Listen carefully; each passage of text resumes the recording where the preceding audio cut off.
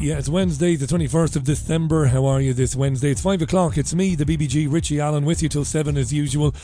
Nice to be with you. You may reach out to me via the website richieallen.co.uk. It says comment live there on the menu bar. I'm sure you'll have plenty to say. Now, this is interesting. Doctors for Patients UK is calling for an immediate suspension to the COVID-19 vaccination programme. One of the Doctors for Patients, a member of that group, the cardiologist Dr. Dean Patterson, will be telling us why they're calling for the suspension. He'll be with me this hour. Do not miss him. This is very important. And a bit later on in the programme, my great pal Maria Heller will be live from Arizona, and we'll be rounding up the biggest news stories of the week. This is your Richie Allen Show. It's live from BBG Towers in Salford. Let's commence it then. Let's get going. It's the BBG, not the BBC. This is your Richie Allen Show, live from the magnificent city of Salford.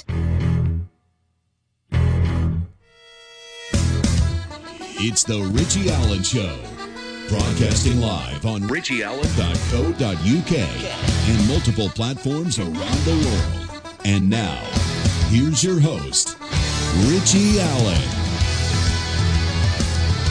Yeah, it's been a beautifully clear day. Very cold, not as cold as last week, but beautiful and clear skies. That is going to continue for the next couple of days. Snow forecast for Christmas. A little bit further north of here in Cumbria and in Scotland. That might be nice for a couple of days, if it only lasted a couple of days, the old snow. Do you remember ever having snow at Christmas? I don't. Not in my lifetime anyway. So Dr. Dean Patterson shortly, later on Maria Heller. Wednesday's programme, I saw the most amazing story just before I came on air.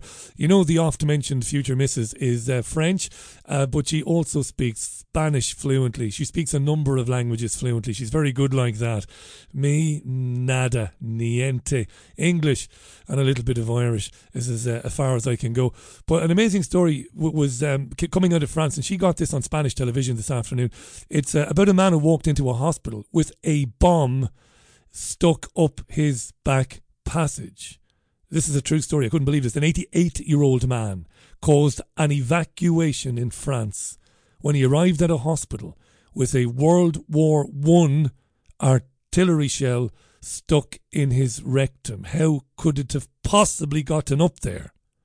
Nobody wants to ask that question. There was a bomb scare. Doctors thought the shell would explode when they dislodged it. An 8-inch bomb. Amazing. We were watching Spanish TV. Spain, of course, is connected to France. It shares a border, and their coverage of it, well, amazing, really. He had a bomb in his bum.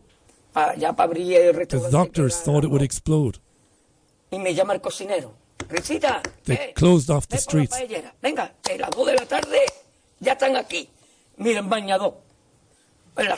They asked the man, how did it get there? The man refused to answer.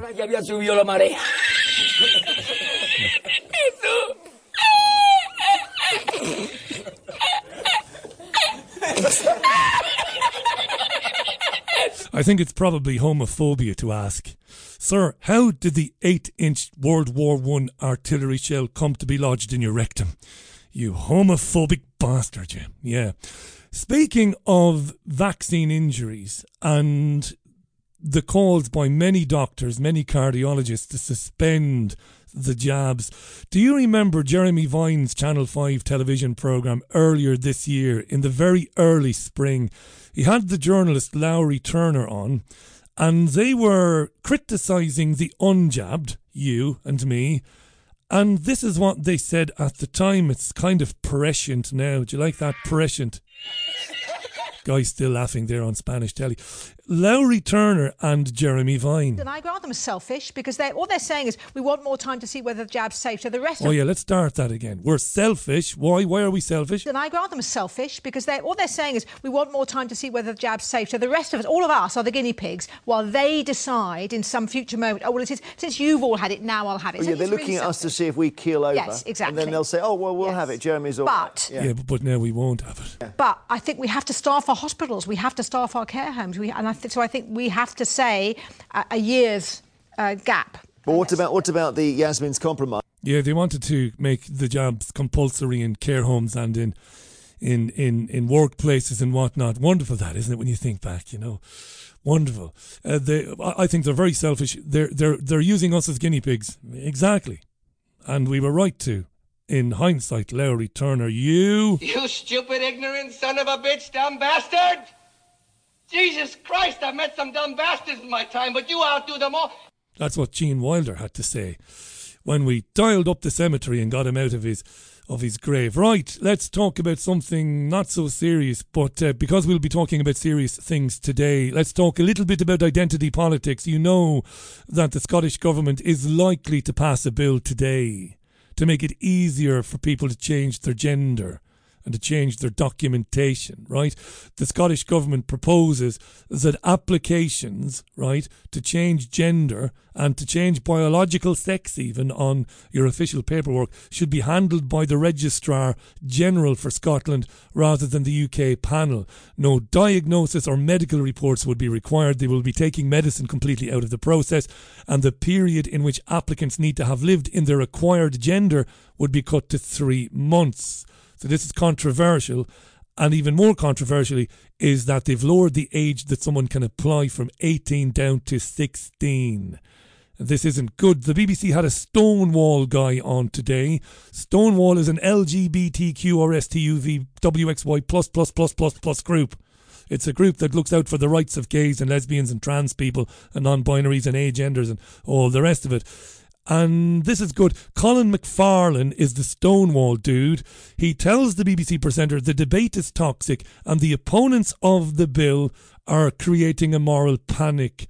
This is the BBC woman coming back at him. It's interesting. As you say, it's a very difficult discussion, but to describe your opponents as toxic and whipping up a moral panic is rather unfair, surely, when they're being very clear that they want to have a definition of what a woman is, and they want to be able to express their concern about safeguarding matters. Where do you draw the line? How do you have single-sex spaces based on biology if people are allowed to self-declare what their gender is, which of course is different from sex? Yeah. So what this process does is demedicalise the system of which you can change your legal gender. And what that does is when you apply for a gender recognition certificate, that changes your legal sex in law and aligns your legal sex with other documents that you might already have. Sorry, so for example, sorry, driving Mr. licence. McFarlane, the sex and gender are different things. You're allowed to self-declare what your gender is, but it doesn't change your underlying biology, which is what sex is based on. Well, what we're talking about is the system to demedicalise the process around legal gender recognition. So That's a gender recognition it's not certificate sex. changes your legal sex on your birth. Your gender recognition certificate changes your legal sex on your birth certificate and allows that legal sex and that birth certificate to be aligned with your other documents. And that's what this process is about. It's about streamlining and demedicalising a process to allow trans people to allow themselves to be able to have that process in a fairer, more dignified system. Not answering the question, but she had a very good next question for him, a follow-up question which is very good. Have a listen. How often should people be allowed to change their gender? Fantastic. I like that. Ask it again. How often should people be allowed to change their gender? Twice a week. 4 times a year. Every 6 months. On St. Swithin's Day, only so long as it rains. This is a good question, right? They're making it very easy for people to change their gender. And if you only need to have lived in your new gender for a 3-month period, well, presumably you can change it 4 times a year then. Does he answer this? The Stonewall guy. Well, I don't think we need to go to arbitrary ideas about how often people can change their gender. We do, though, because when we start to talk about that, we realise how farcical the entire thing is, so we should really talk about it. Right, No, but that's not what's being discussed in this bill. Well, it's a question I'm asking because it's about self. It's about how you regard yourself, isn't it? It's about your own identity. How often should we be allowed to change that? What this process is about streamlining a really intrusive and he repeats what he said the first time around. It's very intrusive. It's streamlining it. It's believing the trans people. It's giving them dignity. And he doesn't answer. How often should they be allowed to do it? He wasn't going there. The Education Secretary, Gillian Keegan, was on Nick Ferrari's LBC radio programme this morning. Nick Ferrari loves asking this question. Can a woman have a penis? Do we need 3 toilets near each school? He does get around to that in a minute. About this people, 16-year-olds changing gender at not so much at the drop of a hat, but every 3 months if they feel like it with no medical intervention. The subject of toilets came up. Yes, I must learn to read my own notes. So he's with the Education Secretary. He asks her later on about the women and the penis, but before that he asks her about how many toilets do we need to have in the schools. Do we need 3 toilets near each school? Well, I mean, probably if you've got a lot of kids, you need 3 toilets. No, I'm so sorry, I misphrased that. Boys, girls and other, or trans toilets, do we need those? Well, trans toilets. That's a toilet that identified as a male toilet. But well, again, some schools do have that. Some schools... But do we need that? What's your Secretary of State for Education? You know what, I am, and the thing I have strong views on is making sure that everyone gets to a really great school, a good outstanding school. But if they need to relieve themselves during the course and that they get to go to a toilet, yeah. So and should then there be the configuration of the toilet is not something that I have perhaps a I'll put strong to you a view question on. I once but put to Sir the Keir... schools will do what the right thing is that they think for their kids. Well, let me put to you a question I once put to Sir Keir Starmer. Can a woman have a penis? No, a woman. I'm a woman, right? Last time I looked, Nick, right. I didn't have one. No. Right, okay. So why can't we have that clarity of thought as regards the provision of toilet facilities or children taking part in transgender sports teams? Well, I mean, there's been a lot of discussion around sports, and the sporting bodies have also been involved in that. We are getting to more clarity. The guidance is meant to try and have that conversation and get to more clarity. It isn't a binary thing, Nick. We've got to also be quite sensitive to people who are going through this transition, who are, and they are very marginalised and very... No, they're not marginalised. That was Gillian Keegan there. Nick Ferrari is wrong anyway. Shouldn't we have 3 toilets? Male, female and AN other? No, but there are 99 genders now. Nobody's going to want to apply for the job of janitor in schools in the future, are they? You should have 99 toilets in your. You should have no room for classrooms. You've got agender, bigender, cisgender, gender expression. How is that described? That's a gender. Gender expression is a gender, and it's described as the external display of one's gender through a combination of how they dress, how they act, and other factors. This is generally within the context of what society expectations of gender are. Gender fluid, gender queer, gender variant, MX, non-binary, passing. When someone who is gender variant is regarded to be or passes as a cisgender man or cisgender, they are passing. Are you male or female? I'm passing. You bigoted bastard. I'm passing. Two-spirit is an umbrella term traditionally used by Native American people to recognise individuals who possess qualities of both genders. 99 toilets in the school. Yes, imagine cleaning them. It's 13 minutes past 5, by the way. Far more serious things coming up on the programme soon. Formula 1 is in the news today. Motor racing Formula 1. Think Lewis Hamilton. Think Max Verstappen, the cheating Dutch bastard. Think of Max and Lewis. If there are any Netherlands-based listeners listening in, I apologise for that. Grotesque bit of xenophobia there. Anywho, news from F1, you won't believe it. Here's Rick Edwards from BBC Radio 5 Live. Formula 1 drivers will now need written consent to make a political, religious and personal statement or comment. What? They'll need what? Formula 1 drivers will now need written consent to make a political, religious and personal statement or comment. This is due to a specific rule change by the World Motorsports governing body, the... What kind of fuckery is this? Yes, if you're a Formula 1 driver and you'd like to make a protest against something, not that you should concentrate on feckin' driving, doing your job. Your political opinions are of no use to anybody. Just drive, man, or woman, or cisgender, or agender. Just drive the fucking car as fast as you can. But, they'll have to apply for permission to the sports governing body. Dear, I don't know who's in charge of Formula 1 now. It used to be Bernie Ecclestone. Dear Bernie, I'd like to go to bat for the gays and the lesbians next time we're racing in Bahrain. Please allow me. Thank you, Lewis Hamilton. That's how it's going to be. This is not good. So they brought a guy onto the BBC to talk about that. He's Richard Morris, and Richard Morris is a racing driver who drives a car somewhere. I don't know where he drives his car, but he's a racing driver, and he's also an advocate for LGBTQ plus inclusion in motor racing. Yeah, you champion LGBTQ plus inclusion in motorsport. You're How do you do that, by the way? You're an ambassador for Racing Pride. Racing Pride. How do you think this might affect that, or is it too early to know? Yeah, I think it is quite early to know. As you say, I'm ambassador for Racing Pride, which has been able to do a lot in the sport in the last few years. So we launched in June 2019 at a point at which no one had been talking about LGBTQ plus inclusion in the sport. Because there was no need for anybody to be talking about LGBTQ plus inclusion in the sport. Why would you need LGBTQ plus inclusion in the sport of motor racing? Why? How? Do you mean to tell me that gay people didn't go to watch motor racing because they didn't feel safe? Do you mean to tell me that you've never had a gay or a lesbian driver in motorsports ever? Come on. There had been no campaign around it, no teams or drivers had been talking about it at all. Why should teams and drivers who drive cars be talking about gays, lesbians, trans and binaries and non-binaries? Why? Why exactly? Does he tell us?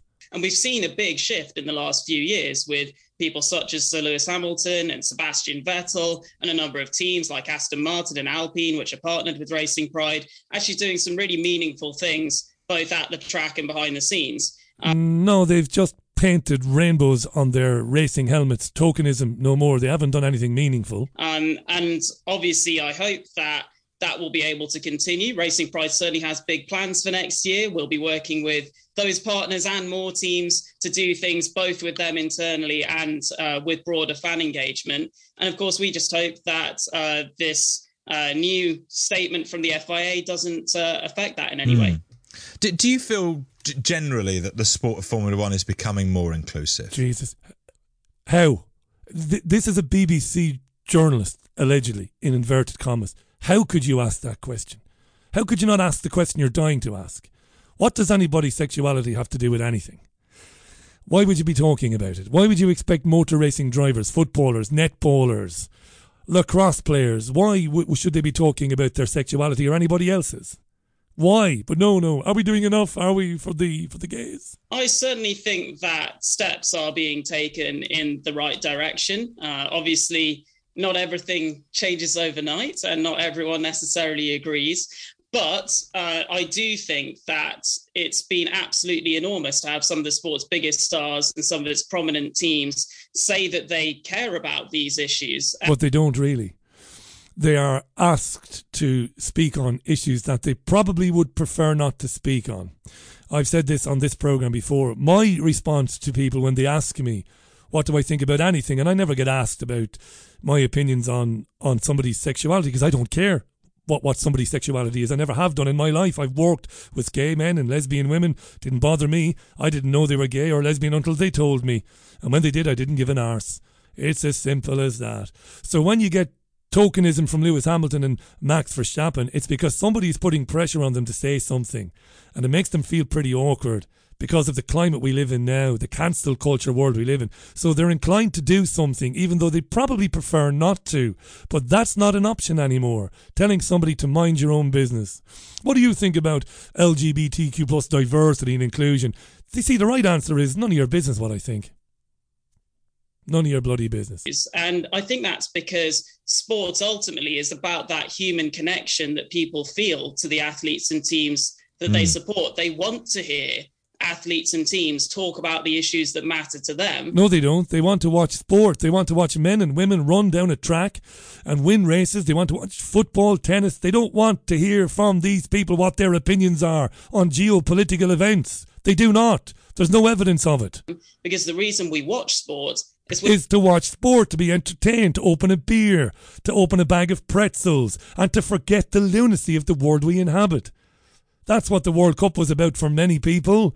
That's what the Premier League weekends are about for many people. Oh, thank God. Things are shit, but I'm going to watch a game of football today. Don't care what their opinions are. Because we're fascinated by that human connection. No, we're not. By the fact that these are real people that we're watching and supporting, and we want to know what they believe. No, I see, this is the dangerous thing. We want to know what they believe so that we can cancel them if they don't believe the things they should believe. Said this before. The woman I share my life with works for a mega corporation. Last year they asked her would she sit down in a forum and listen to some of her gay and lesbian colleagues describe what their lives are like. My missus is amazing. She said, off. No thank you. Go away. They said, why? Go away. Why should I sit and listen to people I work with whose sexuality is of no relevance to me whatsoever? Why should I sit there as they talk to me about what life is like as a gay man? Not interested, she said. Go away, don't ask me again. But as time goes on, you won't be able to do that, though, you know. But also those messages, those values that people we look up to put out, we start to reflect in our day-to-day lives, and they can start to influence people in broader society to have those more positive attitudes towards diverse people as well. Go away, you lunatic. Very important human right is the right to say nothing. You know, the right to preserve your thoughts. The right to hold your own opinions, your own ideas for yourself. And the right to say to somebody, politely or otherwise, nothing to do with you, what I think. If you want to make a judgment on me, judge me on how I act. But don't ask me about my thinking, because you are basically checking to see if I'm thinking along the lines you're thinking, or if I've got the right thinking.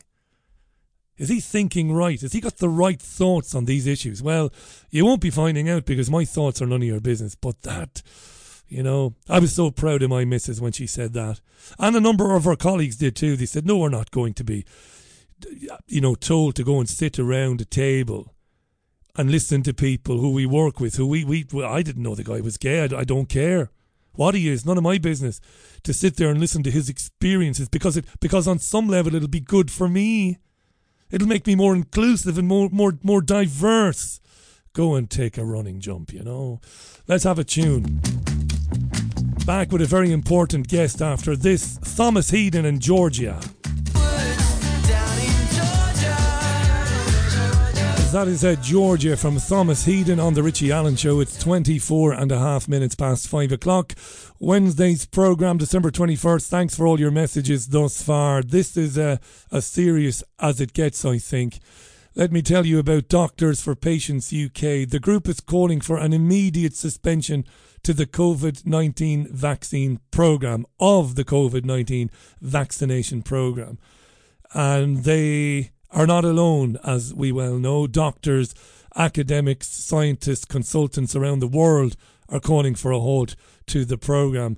My guest this hour is based in Guernsey. He's a consultant general physician and cardiologist. He's held that position for the past 16 years, and he prides himself on providing a unique consultant-only based service where continuity and personalised care is the priority. It's a pleasure to welcome to the programme Dr. Dean Patterson. Dean, you're very kind to agree to come on. Welcome. Thanks very much, Richie. Thanks for the kind words. Hugely important, is the audio Dean. all right? The audio is beautiful. You've got a lovely microphone there. Can you put into context for me how serious this situation is? We've had public health emergencies. We've had public health, I should say, issues in the past. We've had issues with, I think back, it was just a little bit before my time, thalidomide obviously is a major one. We had the narcolepsy with pandemics about 10 or 11 years ago. Put into context, if you can, Dean, how serious this situation is with the current COVID-19 mRNA jabs. How much trouble are we in with these things? Well, it's a really good question, because you know, I require to be an actuary to work it out, because the numbers are so sort of impactful, and you know, different levels of vaccination across the world. But certainly, as far as the exposure is concerned, we've never had anything this huge, and hence that I think that's why we are seeing this huge surge of adverse event reporting. So I think while it's alarming, it's never been done before with this magnitude, the rollout of any therapy in this way. So it's quite a big task to get your head round. But nevertheless, you know, I've never ever in my life been exposed to this level of harm. You know, when I see it, you know, once you realize it's there, it's impossible to look away. And I think that's the key part. I think from an ethical, basis, we are all standing up for, patients' rights individually, because if we keep going, this is really, we're going down a stretch of road that no one's ever gone down before. Booster upon booster, we don't actually know what could come from this. When did you begin to notice in your own consultancy, you did begin to notice myocarditis in patients? When was that, and can you compare it to the levels of such incidents that you would have seen before the jab program? Well, the first patient was actually quite unique in a sense that he was admitted with he was a patient of mine, and he was admitted with further what would everyone describe was an unstable angina, a threatened heart attack. And I, knowing him well, I had a look through, and I managed to see that he had actually had a replica of this event. So this was in about April 2021, and he had an identical admission about 6 months earlier when he took his flu vaccine. And he had been referred across and had a full workup, and he had been thoroughly investigated with invasive angiography and hadn't shown anything. And it was just dismissed back in 2020 that it was nothing. But he had a carbon copy admission, and I looked at this and I thought to myself, well, actually, this chap seems to be reacting to the vaccine with a blood clot. That was my initial thought, that his coronary arteries were getting a thrombosis in them. So and the thrombosis was soft, so it would disappear. But it was a week later that I saw another patient of mine admitted within 24 hours with some chest pain. Those two signals were in patients with underlying artery disease of mine. And so my initial thoughts were that it was a clotting issue that was being disturbed. Then one of my other patients who I've been following up for 10 years was admitted with breathlessness about 5 days after the vaccine. And she was a 42-year-old woman. And after that, she unfortunately, she had a second jab and then she passed away. It was really tough. It was really tough because she was a patient who had underlying medical issues. And everybody said to me, well, she died because of her underlying medical issues. And but I knew this patient. I'd been looking after her for 10 years.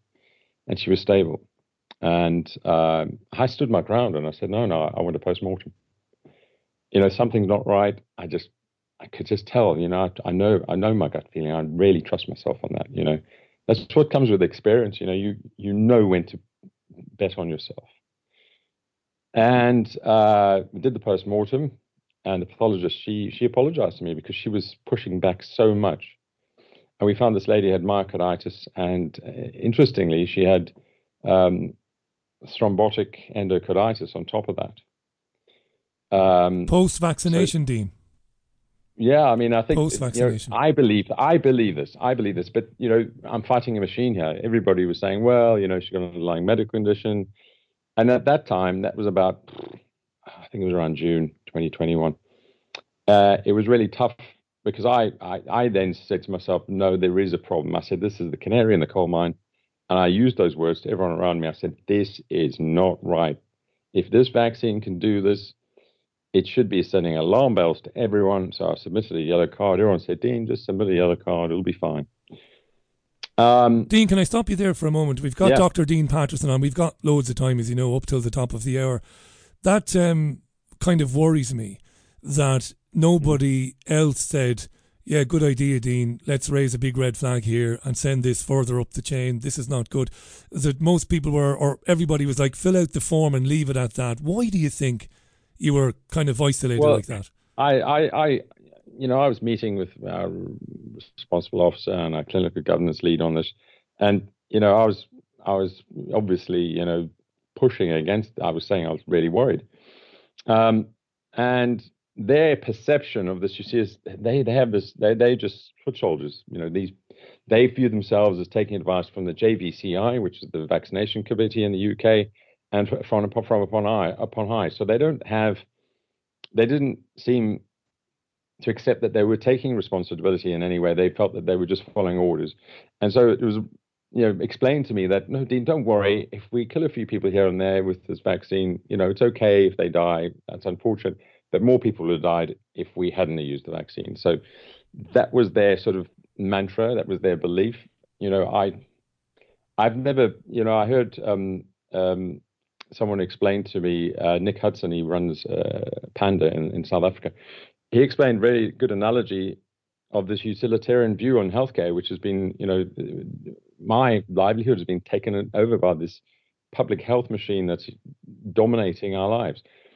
He said that, it's like you're the 10th patient to arrive at a doctor and he's seen 9 people before you, and you come in for a checkup, you're just an annual checkup, and he says, oh, you're in fantastic form, you're nothing wrong with you, but I've got some bad news for you. Unfortunately, Richie, we're going to have to kill you and take your organs and give them to the other 9 people that have come and seen you just before me. And that's kind of what they actually are doing in a way. This is sort of, we've never done this in medicine, and it's all based on models, as you know. Neil Ferguson, Imperial College, he got it so wrong from the beginning, but I knew that. I think so many people did. Well, he did something. He said 500,000 were going to die. We're going to die, 40 that died. And those were exaggerated numbers anyway, based upon, dying with COVID. Didn't you write a letter in 2020? And it's really important that we talk about this for a minute, because you again you weren't alone, but there weren't very many of you. You wrote a letter. It's a beautiful letter, actually. I've read it a few times since we chatted on Twitter. You wrote about, very eloquently, I thought, about the dangers of lockdowns and the medical harms that would come about, that would happen to people because of lockdown itself. You did that, didn't you, in 2020, mid-2020, I think? Yeah, I mean, I've been the lone voice in a sense, because I said, right from the beginning, I said, what about Sweden, to the public health director here? And she said, oh, Sweden, they're sort of, not following the rules, and we'll come back to them later. But she was insinuating it was going to be a disaster. She's yet to come back to me on that. But then I did go ahead and I wrote my letter, because this idea that, you can do all these non-pharmaceutical measures and get away without any negative effect is insane. In fact, it's impossible for me to believe that anyone that proposes this has not considered the severe outcomes that will come from this, especially in regards to somewhere like the NHS, where it's massively overburdened with long waiting times, and they do a good job with a limited supply. So I think it's a real shocking indictment on public health when you think about it, that there's been no counterbalance. I said this right from the beginning. There was no general physician, no experienced person who deals with the daily grind at a top level. There was no one there to counterbalance this public health virologist model based utilitarian plan. But it's clearly, we understand why, is because there's a huge amount of technology being launched on the back of this. It's not, this campaign is really about introducing the mRNA, industrial revolution. Isn't effectively, that's what it is. I mean, we that's the only way you can explain this. They're trialing a skin cancer mRNA jab in people at the moment. I believe it's Moderna, and I did read some, because you do it yourself, I'm sure, as a man of medicine. You go back and you look back in the past and see what little clues you can find here and there. And, go back 5, 6, 7 years, stories were appearing in the BBC about how in the future healthcare will change dramatically, and it'll be preventative approach. Now that sounds lovely. Preventative sounds lovely. It sounds benign. Yeah, let's eat a bit better. Let's get out and have a walk. But no, they're not saying that. They're saying we'll have mRNA jabs for lots of things. Like we'll have them for obesity. We'll have them for cancers, like we just said, for diabetes.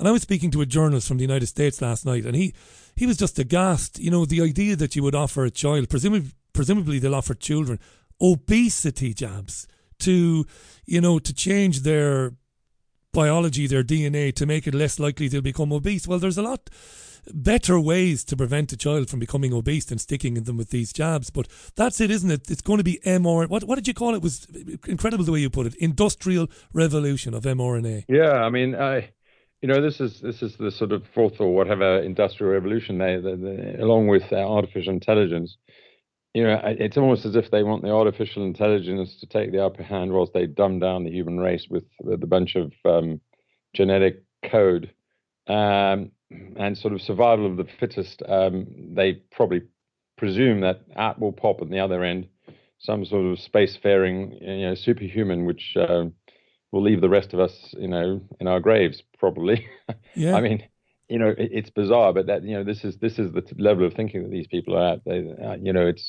They're quite genocidal, I think, and it's unfortunate we're in this situation. But I think there are a lot of very sensible people around. There's a lot of people who are waking up, but there's a lot of fear still. There's a lot of fear, especially from healthcare professionals, because we get censored and banned and reported to the GMC, or even if it's just locally, you'll get a lot of pressure brought to bear. So it's a challenging time, but there's nothing in it for you, Dean. I can't live my life without standing up for this. I just couldn't. No, there's nothing in it for me. you. I was asked today by somebody, another journalist who works for a tabloid, who's doing his or her best to try and get some of this stuff into newsrooms, and I can't mention who it is, but and he or she made the point today that you and Dr. Ahmad and Dr. Malhotra, there's absolutely nothing in it for you, only grief, to come out and say this. Let me read out a couple of comments. Yeah. Isabel says, Richie, when COVID happened, what was Dr. Patterson's view of the vaccine when it came out? Did he believe that COVID was so dangerous that it was worth taking a chance with the vaccines that were emergency approved? Did you smell a rat from day one, I think Isabel is asking, Dean? Yeah, well, I did the maths on the Princess Diamond, and a lot of my patients go on cruises, and it's sort of on the bucket list, and so a lot of people heading away on their cruises are not the fittest people in the world, and that cruise ship was quarantined before we had proper testing, so the people were stuck on that ship until they got ill, and they only got off when they either got over their illness or they went to a hospital. And the fatality rate just didn't stack up. And I also wanted to see the data. So when they said, "Oh, Dean, you can have your jab because you're a healthcare provider, you can take it ahead of the queue," and I thought to myself, well, where's the data? Show me the data. There was no published data. They were like, yeah, everyone else has seen it. The regulators have seen it, but I've been in healthcare and I've seen. You'll be amazed, right? When I was training, there was this cardiac drug that was launched. It was a new calcium channel something or other. It was one of a kind drug, supposed to be launched for angina. And, back in the day, the drug rep had booked a site visit to the hospital and they were going to come and tell us. They put up their banner with the great big glossy pictures on it and all the bump. And literally that day, the drug was pulled. Yeah. It had been authorized by the MHRA and it was just pulled because it was found that it was killing people. So, you've all heard of airplanes falling out of the sky because of human error, space rockets blowing up in the sky. To err is human. And this technology, I think it's an error. It's a mistake. It's a human error. We could debate all day whether it was, designed that way or not.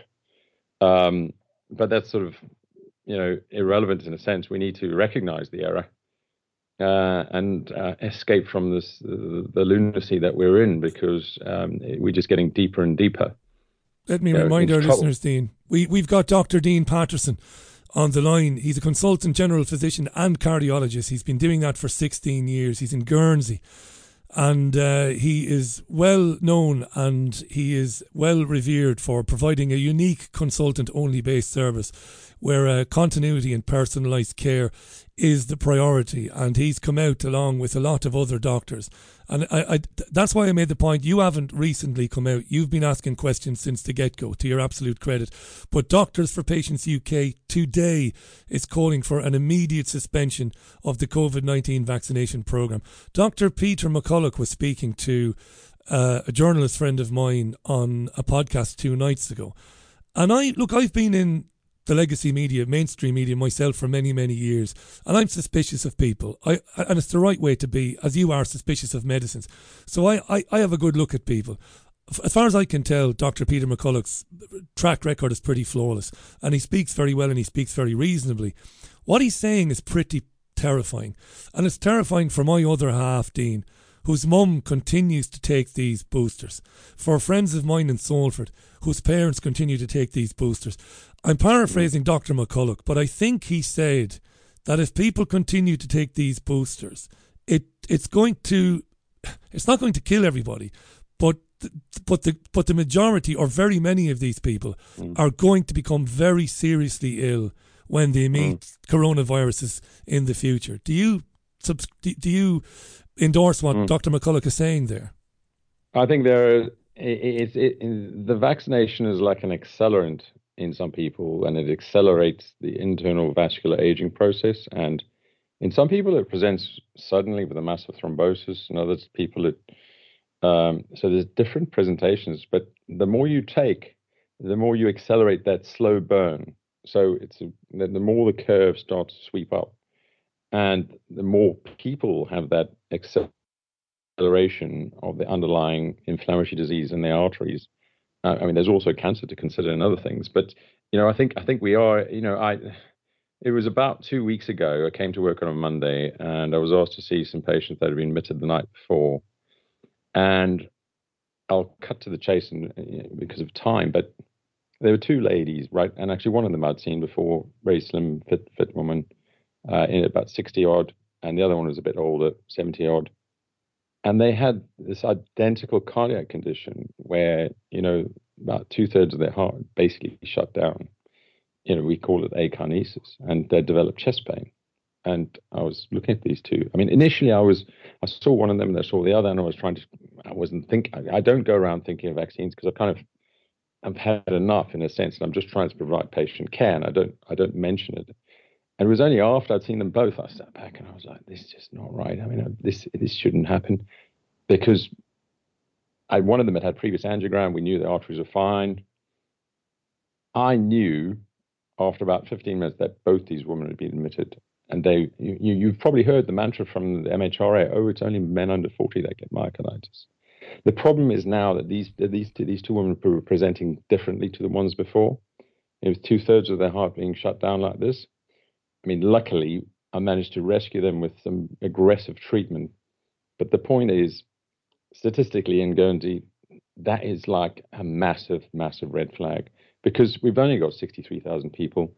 And I know for sure that there's only been, there's been much fewer people getting the boosters. But there are some people that just keep going. They're on their 4th and 5th booster. And when you see this sort of thing happening, that's what tripped me over. I decided, I said, no, I just can't keep quiet anymore. This is just not possible. And then, it was a week before that, a small chap who'd been treated as a heart attack. Turns out his arteries weren't blocked, and, he's another myocarditis case. And then just last Friday, I saw a patient complaining of chest pain, another case of myocarditis. So what I'm saying is that, I agree with Peter McCulloch. It's difficult to quantify, but people need to know. They need to know that this situation it's like quicksand. The more you wriggle, the deeper you sink. And we need to stop. We need to pause. We need to look back. We need to hold the drug companies accountable. We need to get all the data. We need proper independent review. The FDA is completely corrupt. Basically, the FDA is, filled with ex-drug big pharma employees, and they job swap from one to the other. They work for FDA for a bit, and then they work for Pfizer. So currently, I think his name's Gottlieb. I think he used to be an FDA commissioner. So he's now working at Pfizer. So they kind of know the way in and the door, and they know the mechanism to get the job done when they want authorization. So there is a massive, massive task to overhaul healthcare. I think this will be, I think, the moment that will change healthcare. This is brilliantly positive, you saying that. There are lots and lots of questions coming in for Dr. Dean Patterson. Carol is listening in County Waterford, which is where I'm from. She says, well done, Dr. Patterson, to stand up even when you know they'll go for your jugular is outstanding. Thank you. And then she says she had to do an antigen test before her GP would see her earlier in the month. When she got in, the GP wasn't even interested in seeing the result of the antigen test. Lunacy seems to be reigning everywhere. Arbitrary nonsense like this everywhere, and it's doing a lot of people. It's kind of doing their brains in. There's lots and lots of messages like that. Thanks to Carol for that. I just want to play because Dr. Dean Patterson has made a couple of comments about FDA and the MHRA. Let's remind ourselves what Dr. June Rain said to a parliamentary select committee when she was asked about the role of the Medicines and Healthcare Regulatory Agency, which is supposed to regulate Big Pharma and its products. Have a listen to this. I wonder if you would mind just explaining to us, for completeness of the evidence that we're gathering, the importance of the role of the MHRA in allowing medical products and devices to come into use. Our role is to, in a nutshell, enable access, but the evidence that we require is that the benefits outweigh any risks, and therefore we take every care scientifically and in terms of our robust procedures to ensure that these standards are met. So she said, in a nutshell, the role is to enable access, but then went on to say that we leave no stone unturned in making sure these things are safe. But that's not true. We know this now, right? Yeah, I think we have, ultimately, I think the MHRA isn't qualified to monitor this sort of activity. You know, this vaccine rollout, the whole thing requires, you know, a completely different level of supervision. It's bonkers to expect the MHRA to cope, and especially, I think, one of Boris Johnson's sort of things that he did when he was in power was cut the funding by the MHRA. So the government do fund a few million, but I think most of the funding comes from licensed 80%. Big Pharma license fees. Yeah, but yeah, I mean, you could say on their side to defend them that they are therefore under-resourced, et cetera, et cetera. But I've reported yellow cards, and there's been a number of things which really perplexed me. You know, so I'd submit to their software system where you put in all the data, they've got all the fields, so you fill the fields and you go from one page to the next. You can't leave fields empty. There's a certain procedure to follow. And then, I reported this 20-year-old chap with classical myocarditis from the Pfizer vaccine. He literally was ill in 24 hours. You just can't argue with that. Submitted this case, and they then send me an email with a Word document. Word document is labeled pericarditis. This chap's had myocarditis. And they're basically asking me to go through and write on this Word document what I've just submitted electronically. It's kind of like ghosting or shadow banning. At this obfuscation, they're just stalling. It's intentional, in my view. I mean, you just can't explain that. And that's one of the frustrations I've had. And other times I'd log back into my account on the MHRA and I'd have some submissions that are meant to be listed there as PDFs, and they would just not be there. So you couldn't find them mysteriously. And I've submitted 4 in the last 2 weeks. And when I submitted them, they weren't there. They're on my account. I couldn't see them. Now, maybe an IT glitch. I hope so. But, when I submit them, I always download them because, I'd like to have evidence of what I've submitted because, IT systems get hacked and all that sort of thing. So I think we've got to understand that the MHRA isn't designed to do what it's been asked to do. So I think, we need to be frank with everyone to say that, we don't have a proper safety net. Do you believe the Prime Minister, Rishi Sunak, himself believes the jabs to be safe and effective? Because we all remember Andrew Bridgen standing up at PMQs a couple of weeks ago and reading out some pretty startling statistics about, reports of vaccine injuries, which he did. And he asked at that time for Sunak to call a halt to the programme. And Sunak's first answer, before he went on to say that the JCVI has made sure they're safe, his first answer was, the jabs are safe and effective. This is all speculation, but do you believe that he believes that? I don't know. He's a finance guy, so I mean he understands maths, and he's intelligent enough to he's no sort of fool in that respect. So, but I'm not sure if he's got. I mean, these are politicians being asked to make sort of medical decisions. So I think he's referring to his informants, the people in power. So he's going to be flying blind, in a sense, because he's taking advice from the likes of the MHRA, who are not set up to do what they've been asked to do. They've had their staffing cut, and so I think there's a huge lag in the actual the data getting through, and so they are also obviously.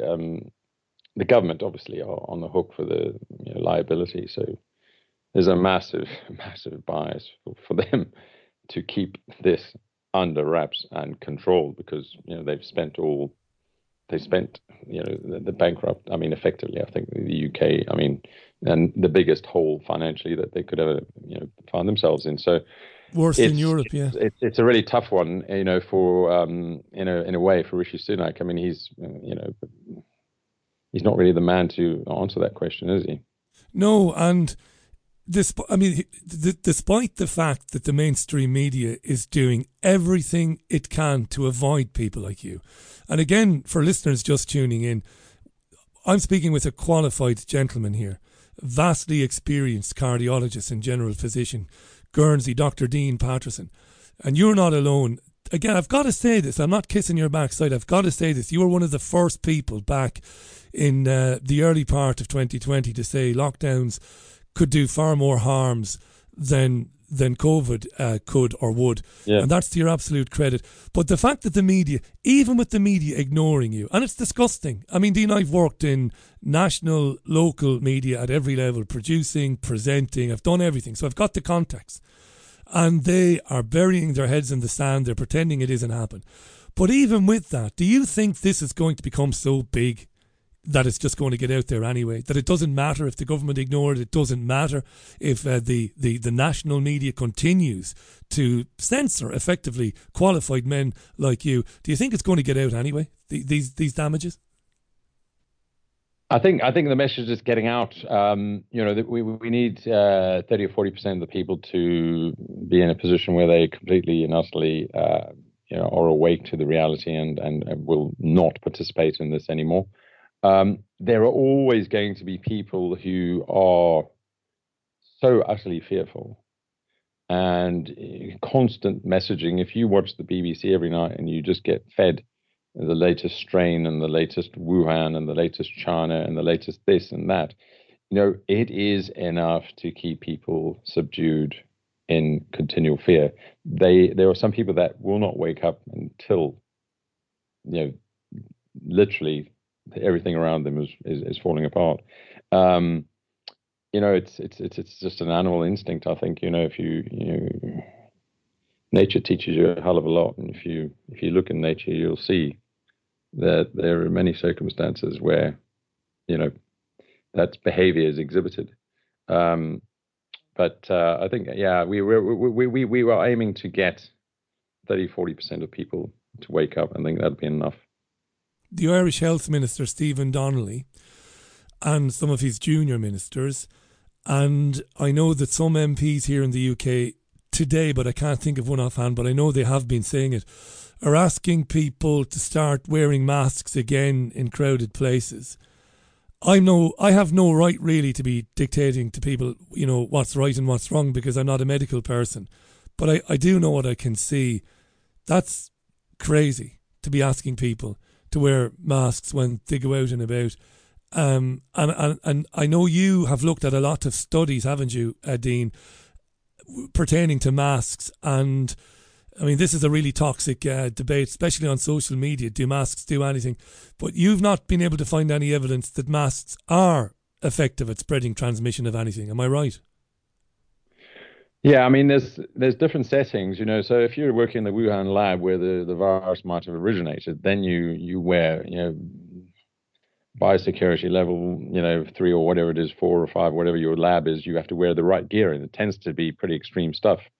It's it's the type of thing that you could survive in a mustard gas cloud anything that's going to kill you in 5 seconds.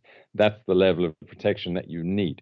Now, I remember in 2020 when they had this wave in Italy, there was a hospital on the BBC, and there was this terrible setup where they had all these patients in the same room, basically this single room where there were about 20 patients, and the patients were not in sealed systems, so their vented exhaled gas and air was coming into the room. And so that's sort of probably the worst place if you were going to be a healthcare worker to enter in there, because it was literally saturated with 20 people, highly infected people with this virus. This place was like, a factory for coronavirus. And in that situation, you would need that sort of level of, the equivalent to the Wuhan lab. Anything else, it's really just, if you were running into that room for a few seconds and you put a, FFP3 mask on, you wanted to protect yourself for, to go and get some, save someone's life and then come out, it would provide you with, it's like sort of holding your breath equivalent kind of thing.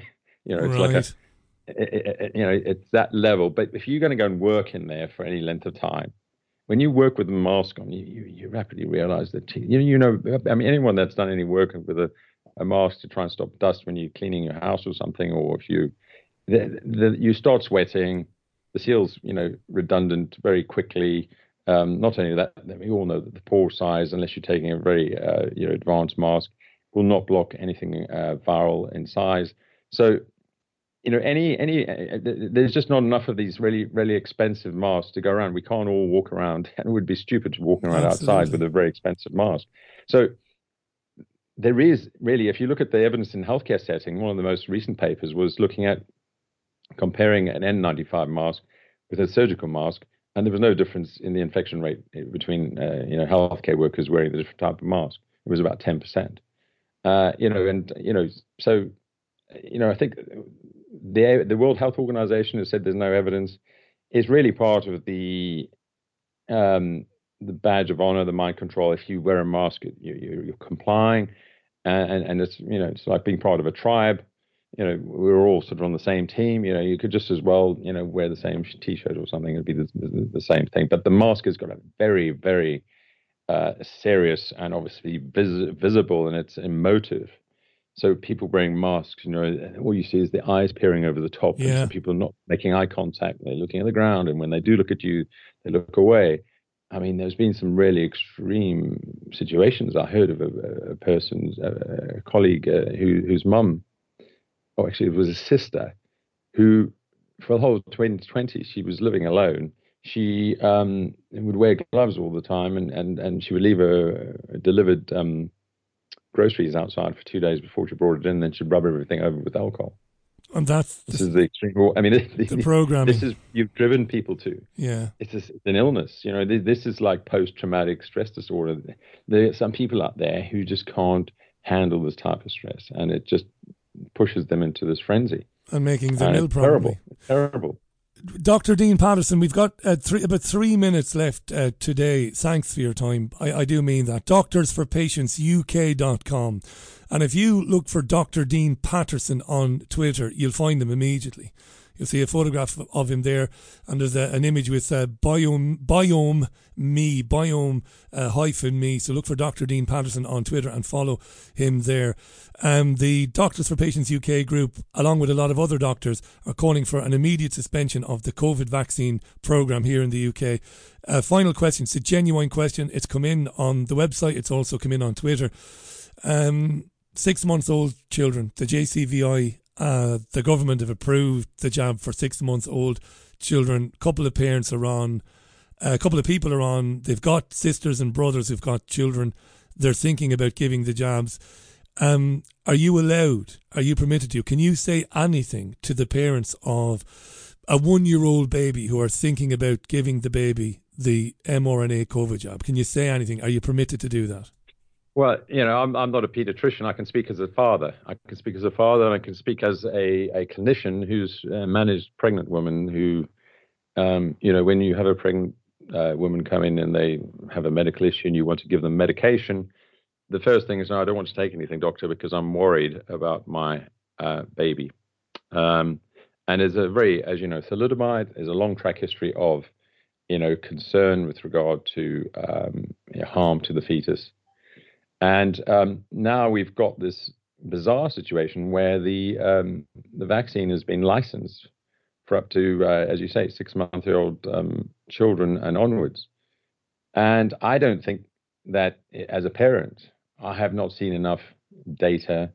I've not seen any double-blind, placebo-controlled trials in this setting that actually, would justify that. Secondly, I think the risk to a healthy young child, is so low that I would not want my child, and my wife and I have discussed this at length. We do not want our children to be given this new technology vaccine. I want to thank you again for coming on, and I really do mean this. We're not supposed to say these things, presenters. We're not. We're supposed to maintain some level of objectivity, but it is incredibly courageous. There's nothing in it for you guys, and you are doing it for people. It's obvious that you're doing it for people, to give them a moment of pause, to let them know there is another opinion out there. So thanks for doing it. And I know there will be other doctors listening to this, and nurses, and some of them have tried to raise the alarm as well. So just thanks, Dean. You've been listening to Dr. Dean Patterson. Dean is a consultant general physician cardiologist, 16 years, Guernsey, respected, not a blot on his copybook, and he's been asking questions from the get-go about the non-pharmacological interventions into COVID, the lockdowns, and now they're calling for a suspension of the COVID jab programme. If you want to say something briefly finally, Dean, I'll give you 30 seconds, but I just want to say thank you and Merry Christmas to you and yours. Thank you, Richie. I would just like to say everyone needs to be positive. You need to have positive energy. I think we need to stop going down too many rabbit holes. We need to look to being open, non-confrontational, and we need to spread this message that we need to stop the insanity, and we need to become whole again. We need to go back to our roots, and the human race needs people who speak up for the truth. Dean, thank you so much. Dr. Dean Patterson, live on Wednesday's Richie Allen Show. The time is now 4 minutes past the hour. I'll be back with more in a moment. Maria Heller will be with me live from Arizona too. Colds, seasonal flu and respiratory diseases, we all get them.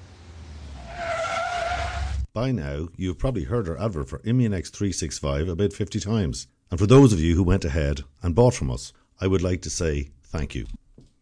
Hi there, this is Eamon, the founder of the business, and I'm delighted to be able to tell you that for 2023, we have managed to reduce the price of Immunex 365, and finally, it is also available in Ireland. Also in the new year, we'll be adding new products and the long-awaited newsletter for both subscribers and customers. As a startup business, the support from the Richie Allen Show and all its listeners has been incredible. And on behalf of myself and all those behind the scenes, I wish you a happy, peaceful Christmas and an exceptional new year. Thank you. Uncensored, unfiltered. You're listening to Richie Allen on the world's most popular independent news radio show. Thank you very much. Eamon, by the way, listen, there are lots of comments on the website, richieallen.co.uk, comment live, richieallen.co.uk, comment live. So engage with them. I'm a few minutes behind time. That was obviously important. Maria Heller is standing by. This is Blind Joe at blindjoe.com, his latest track. We said we'd give it a spin again because it's terrific. It's The Truth on your Richie Allen Show, Wednesday's programme. Yeah, music from Blind Joe. That's The Truth on the Richie Allen Show. 8.5 minutes past the hour of 6 o'clock. Wednesday, the 21st of December. Not long to go now, eh? Sunday. Sunday is beautiful. It's beautiful that Christmas Day is on Sunday because it means a lot of people will be off on Christmas Eve. You see, when Christmas Eve occurs during the week, it means a lot of people have to work the full day like my better half, but not this Christmas. She gets to spend Christmas Eve with me, looking forward to the big day. Anywho, it's been quite a while since my great friend Maria Heller was on this particular programme, and I mean a great friend. I've known Maria since back in 2013, 2014 when I went to, 2013 it was, to London to make television programmes there. Was introduced to Maria, and we've been fast friends ever since. Brilliant broadcaster and journalist, has the oldest podcast on the net. It is an amazing archive of terrific interviews. Go to mariameria.net to find out more about her, in the unlikely event that you haven't heard of her. Let's welcome back to the programme the one and only, the blonde bombshell. It is Maria Heller. How you doing, Maria?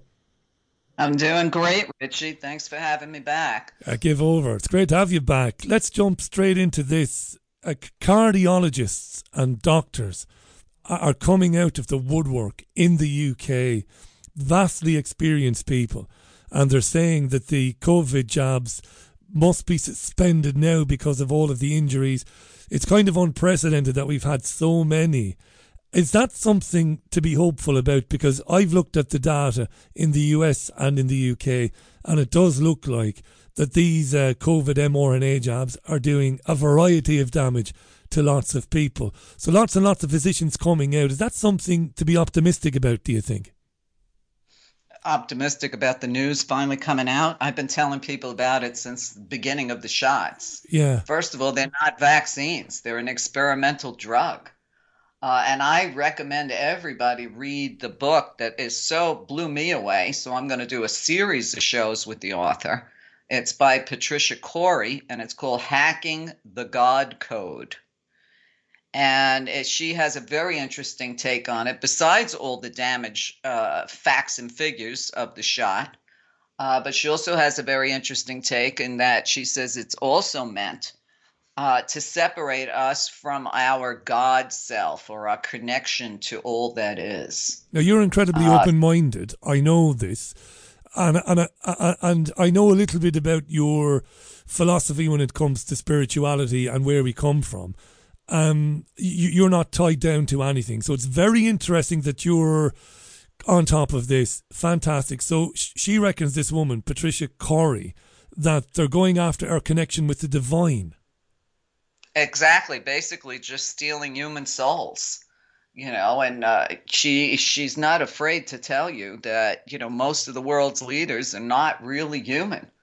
And when you look at them, they don't really, you can always tell by a person's eyes. A lot of times their eyes are vacant. But this is a global push for depopulation, also control. You look at Elon Rusky, as I like to call him, and Bill Gates, both of them working on Neuralinks, implants for our brains. And of course, they say it's for altruistic reasons. If you're paralyzed, you might be able to talk again and all this. But you and I both know, because I've lived a long time, whenever new technology comes out, it's usually used against us. What can you, because some of our listeners will know this, others won't.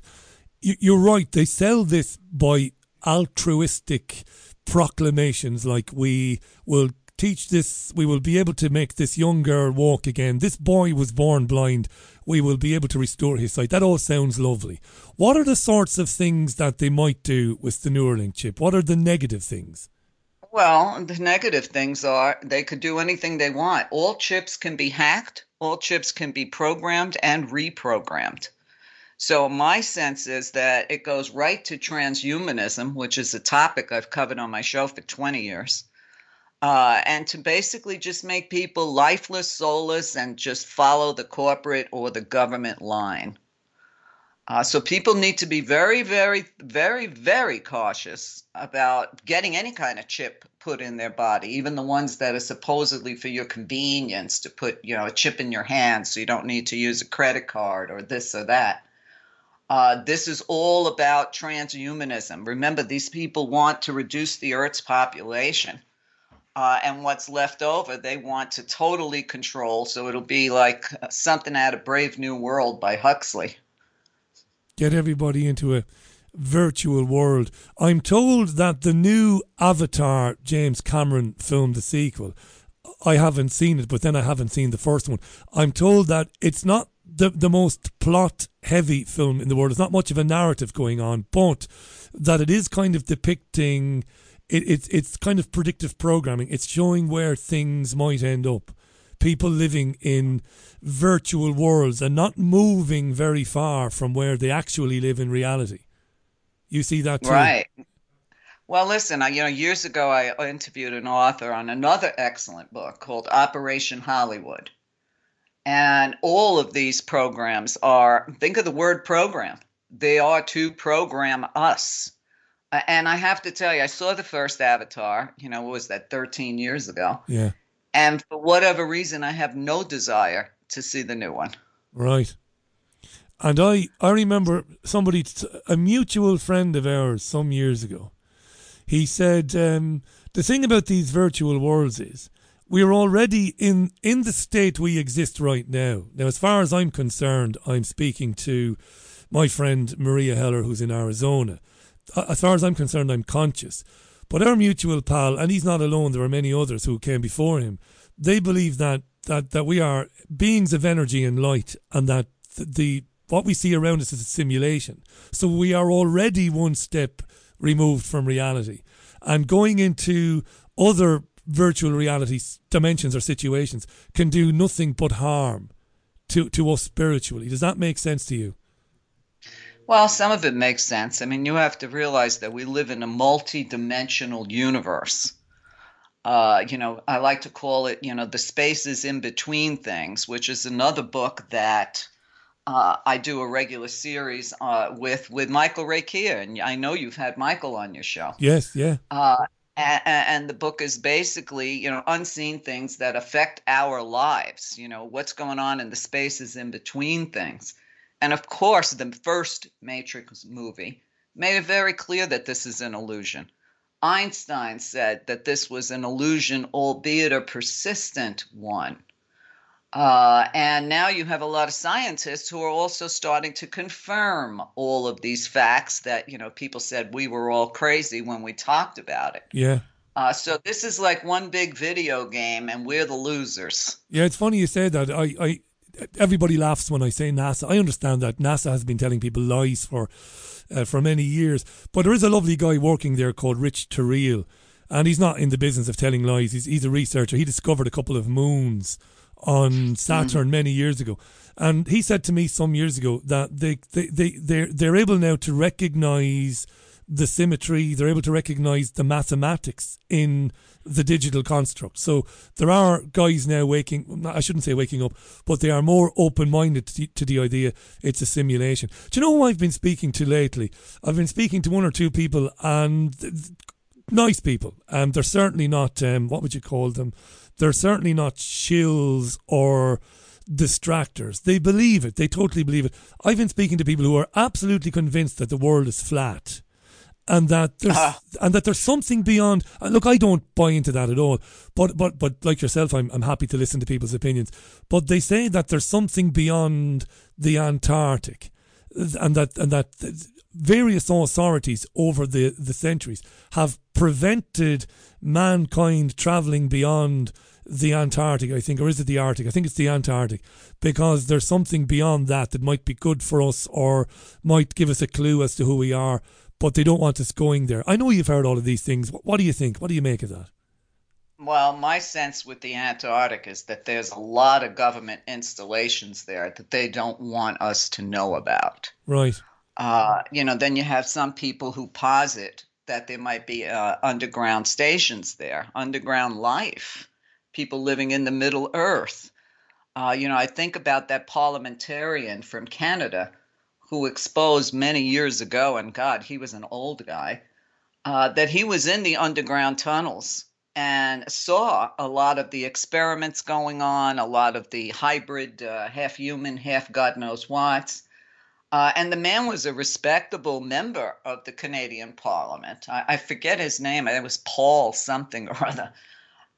So I don't doubt anything. Okay, just think about the Earth as an onion, layers and layers and layers of truth, but nobody wants to talk about it. And the people that do talk about it get ostracized. Fairly quickly. It's like, how people got ostracized and banned on social media from posting anything other than the government narrative on COVID and COVID-19 shots. And even experienced journalists like yourself, you would admit to being shocked. I mean, there's very little that could shock you. But when you see men and women with academic credentials that are impressive, at least in their world anyway, 20, 30 years of experience, and they gently tweeted in 2020 and gently put messages on Facebook saying that the lockdowns are dangerous and all of that, and they were disappeared quicker than you can say, hey ho. That even shocked you, didn't it? Absolutely. I mean, the lockdowns destroyed this country, destroyed the world, destroyed the world economy, destroyed the mental sanity of most people. Here in the United States now, we have an epidemic of children suffering anxiety and PTSD.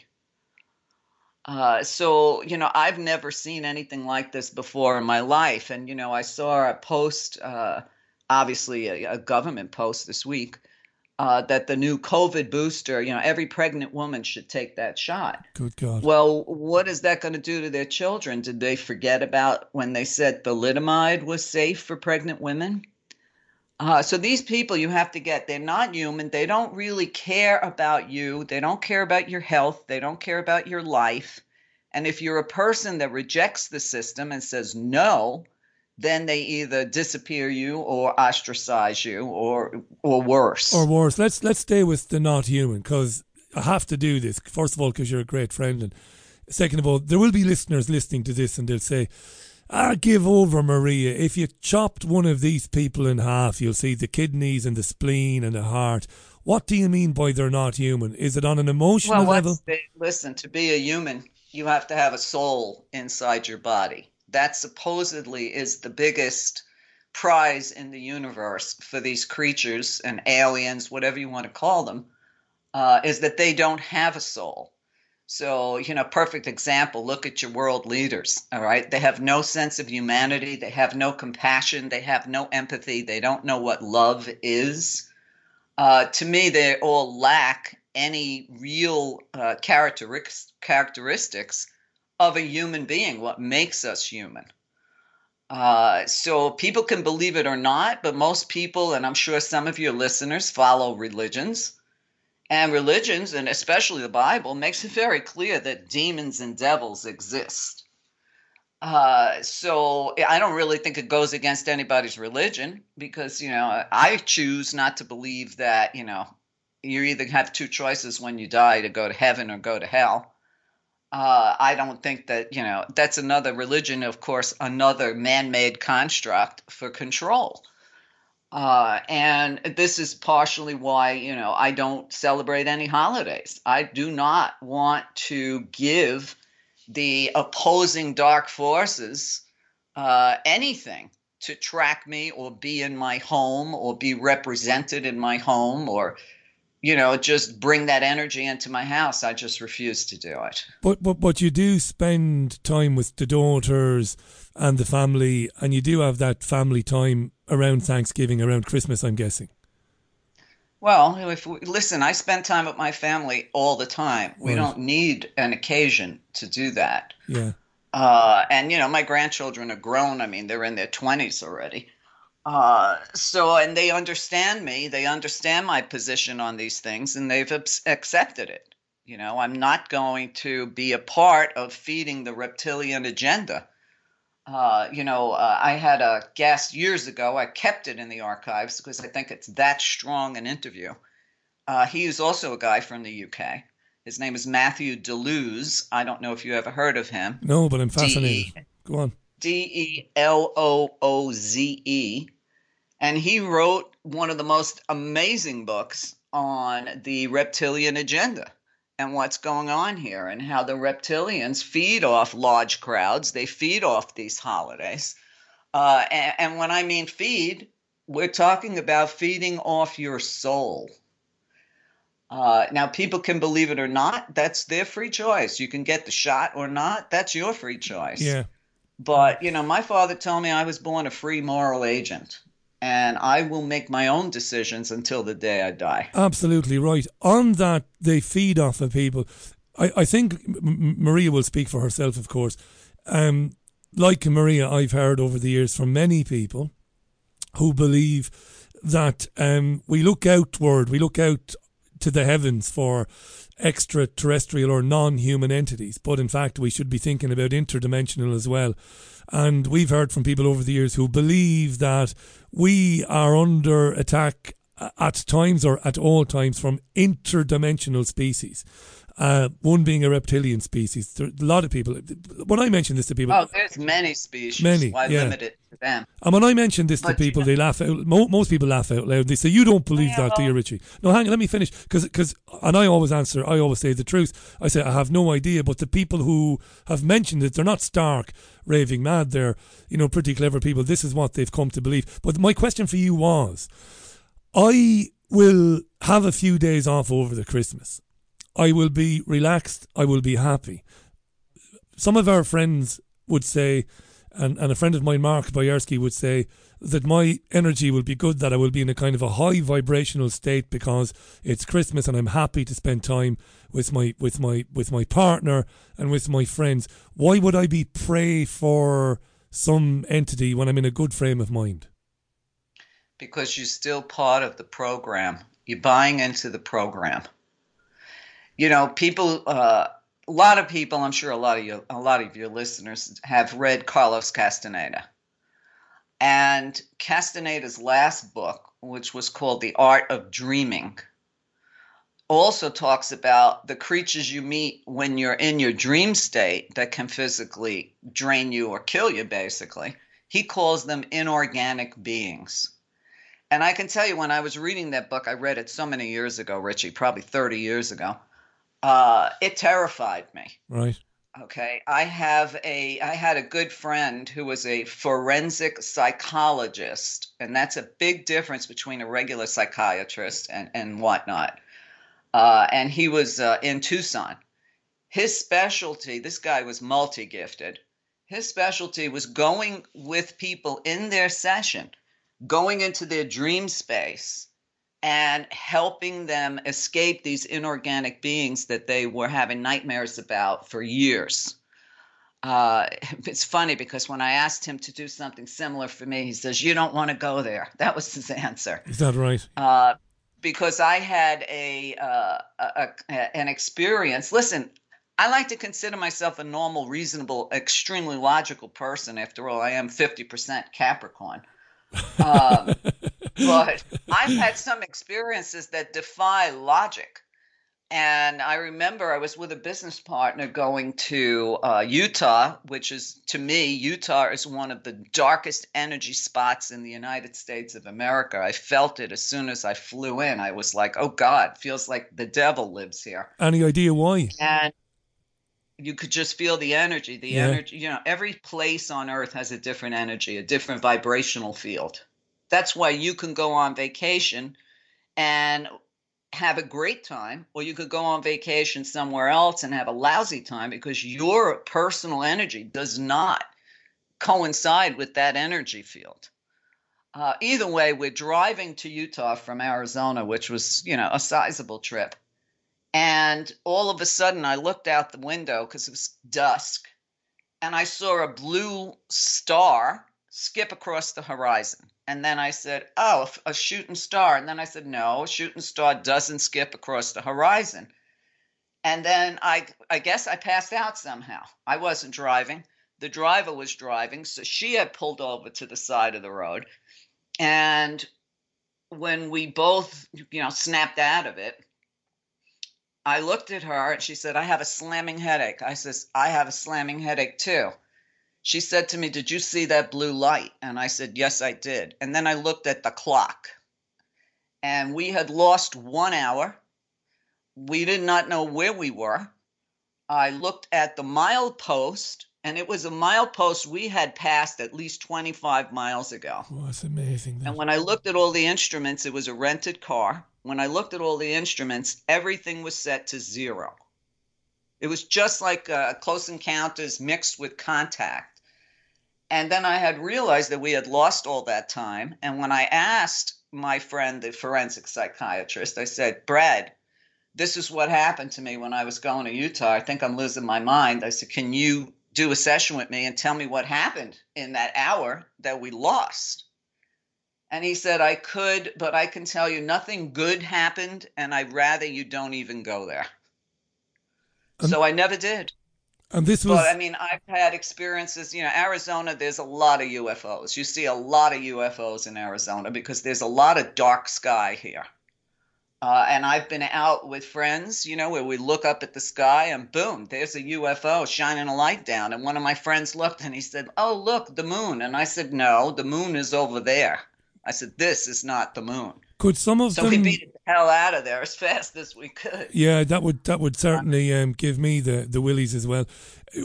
Could some of them be, not all of them, but could some of them be put down to sexy new military hardware? Because I imagine that they've got anti-gravitational craft, Maria. Look, I could be wrong. Yeah, of course, but they could never explain the Phoenix Lights, and I had interviewed people that witnessed the Phoenix Lights on my show years ago. Remind our listeners about that. Go on, the Phoenix Lights. That was an amazing... Well, the Phoenix Lights was this huge black triangular ship. There's no other explaining it. It had some running lights along the bottom, in our terms, and it slowly flew over certain parts of northern Arizona. Thousands of people saw it.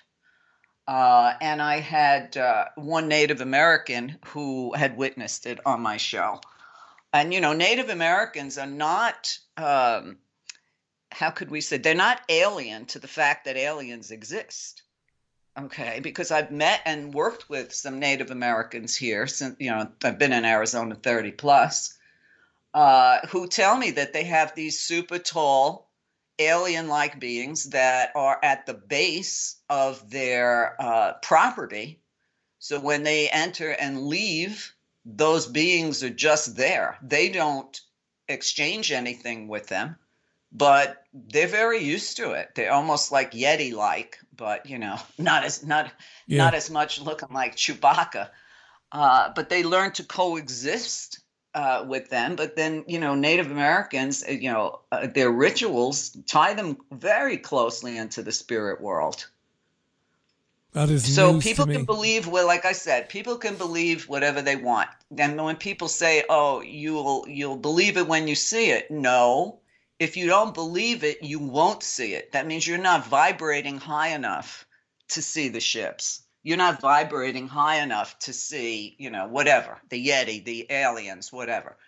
Because, in American history, when the Native Americans were invaded by the ships that came in from, sorry to say, UK, they did not see the ships.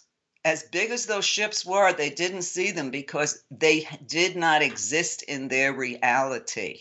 Yeah, you told me this before. So if something doesn't exist in your reality, you're not going to be tuned into seeing it. Listen, I could have thought of a million better things than to get abducted for over an hour on the road to Utah, because up until then, I didn't believe in this crap either. Okay. And but when it happens to you, I can tell you, you're going to pay some serious attention. And you knew when this happened, and when you spoke with the forensic psychiatrist, that to mention this is to invite ridicule, isn't it? You know this. I mean, do you think I care? No, look, I know you couldn't give a rat's ass. I know that.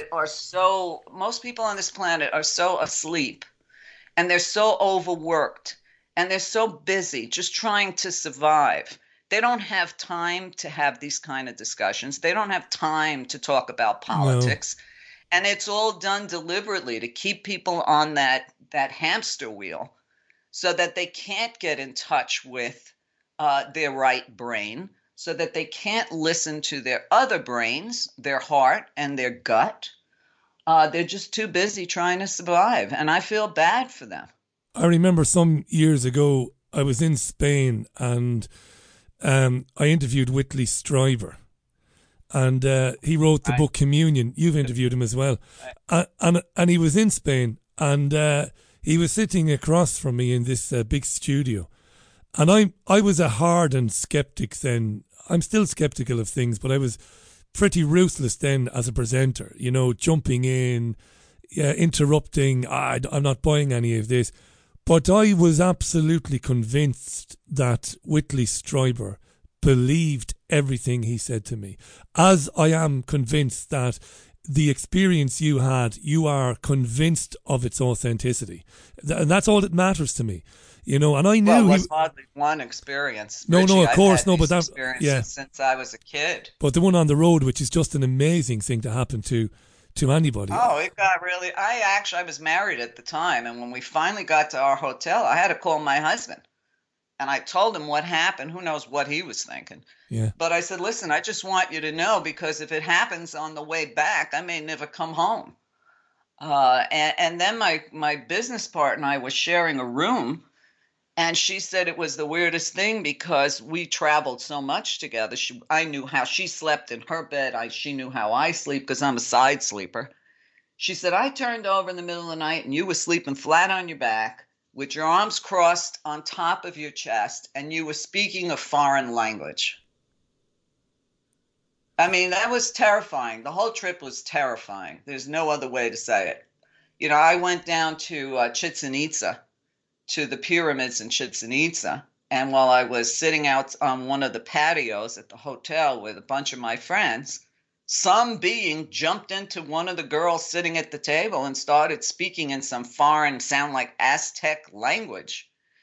And everybody at the table, myself included, were freaked out. Absolutely. Her husband was freaked out. He's like, what's happening to my wife? I'd be gone. What's taking over my wife? None of us could make sense out of what she was saying. So I just looked at her and I said, listen, we're friends. We're not here to hurt you, but you need to bring Angelina back.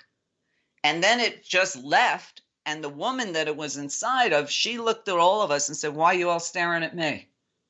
She wasn't even aware of what had happened, and we were about 8 people around that table. Yeah, it's Richie. not. It isn't one person's observation. It's 8 people seeing the same thing. Yeah, it's freaky that.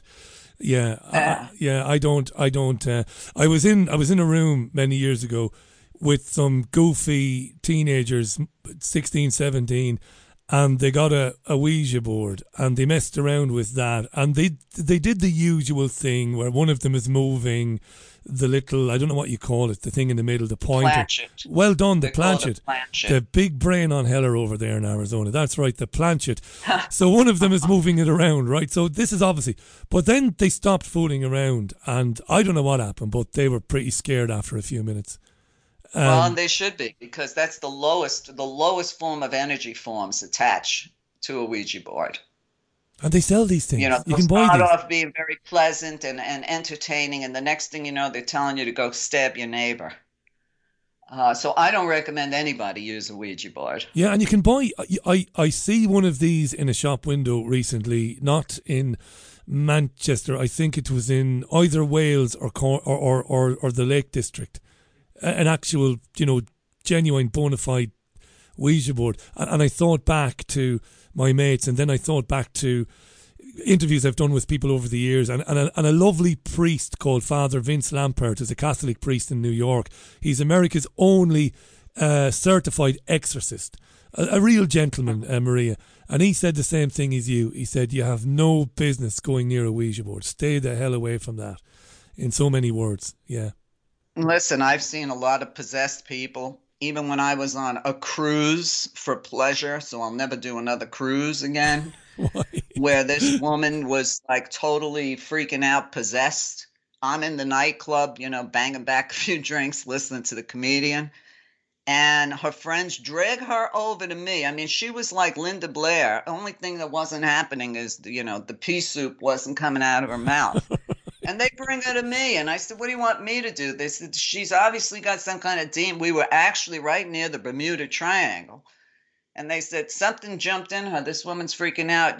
Can you do anything? And I'm like, man, I'm just sitting here trying to relax and enjoy a drink. You know what I mean? But it was evident that this woman was possessed by something. Who the hell knows? And then the boat broke down in the Bermuda Triangle. And I can't even tell you the strangeness that happened at that point, Richie. So, you know, when my friends say, let's go on a cruise, I said, I wouldn't go on a cruise again if you paid me $10 million. Once was enough. Well, it's funny, I asked the priest the obvious journalistic question, which is, how do you know, Vince, that the person isn't just having crazy fits and they're not having some sort of mental health episode? And his answer was so straight, it was so soft, it was so matter of fact, it was chilling. He said, Richie, this is a Catholic priest. He said, Richie, when a demon is talking to you and telling you what it's going to do to you and to your family, and it's naming people. This child, he dealt with a case years ago where a child was telling him things about his own family, like graphically screaming at him, like things that nobody could know, and telling him what it was going to do to him. He said, you know, you're not dealing with some poor child who's having a psychotic episode, because the skeptics say that these are just mentally ill people and that they're being damaged by the exorcist. But he said, no, I've seen these demons. I've seen the shape-shifting stuff. Yeah. In my younger years, I would travel the country because I made the papers several times in Arizona for ghost busting, for blessing people's new businesses, whatnot. So I started getting calls from around the country for people that had very strange things happening on their property or to their bodies since they moved into a specific property. And that's something I used to do, okay? And at one point, it almost cost me my life because whatever it was just took a hold of my heart and started twisting it. And I was like, holy shit, what's happening here? So I don't do that anymore. To me, it's just not worth it. Okay. But there's a lot of people that have these experiences because their homes were built on Native American burial grounds or Native American ritual grounds, or where a slaughter happened against Native Americans. I've seen plenty of that. And what happens? Is it the horrendous energy, the awfulness of that leaves, what did they call it? It leaves an imprint, does it, on the area of what's happened? It leaves an imprint behind. Sometimes, most times, it's trapped souls that don't know they're dead. And they don't know how to get out of this particular illusion. And I've worked with many of those souls and helped them to cross over. And they show up for me wherever I am. I mean, I was in a restaurant in Hawaii and boom, there's one. I was in a restaurant in the mountains in Arizona. Boom, there's one standing by the table. And I'm like, I'm trying to have lunch here with my friend. Yeah. And what are you doing here? Well, I'm waiting for the train. I said, the train stopped coming through here 200 years ago. And I said, turn around and try to find a light and move towards it. The same thing happened when I went to a dinner with at least 20 women in Florida in a restaurant known for having a ghost in it. That's what they made their fortune on.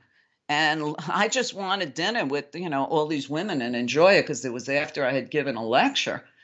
And there's this ghost, and she decided she was going to jump into one of the women at the table and just started telling her story. I mean, it was super freaky, Richie.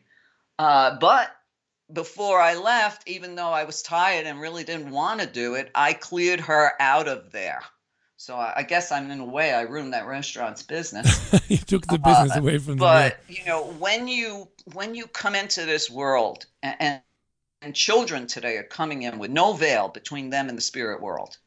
When you come into this world with that kind of a gift, anything that doesn't belong here is going to look for you. They're going to try to talk to you. They're going to try to ask you for help, or they're going to tell you to kill yourself. Okay, look at how many people are committing suicide now. And have you heard that before? Is that their idea, or was that idea put into them by somebody else? And is that something you've experienced, being told by something else, by something other, to top yourself?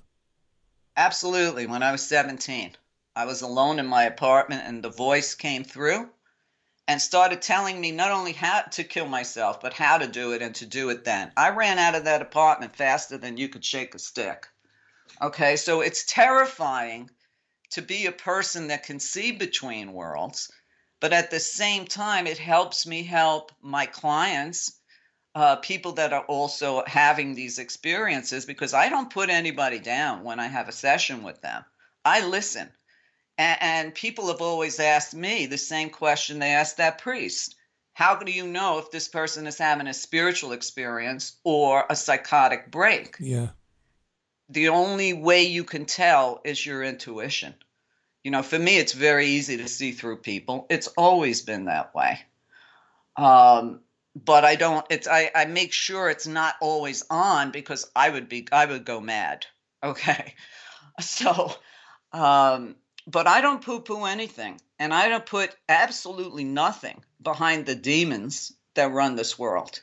Yeah, I admire that. I admire what you said about not dismissing. I don't dismiss anything either. I used to, but these days I enjoy conversations like this. I think everything is possible. I'm looking at the clock. I wanted to ask you a question. I'm sorry if I cut across you, but if I don't ask this question, we'll run out of time. You interviewed the Warrens, didn't you? Ed and Lorraine. I think you did. Ed and Lorraine Warren. Did you not know those? They became very well known in the 70s and 80s at dealing with possessions.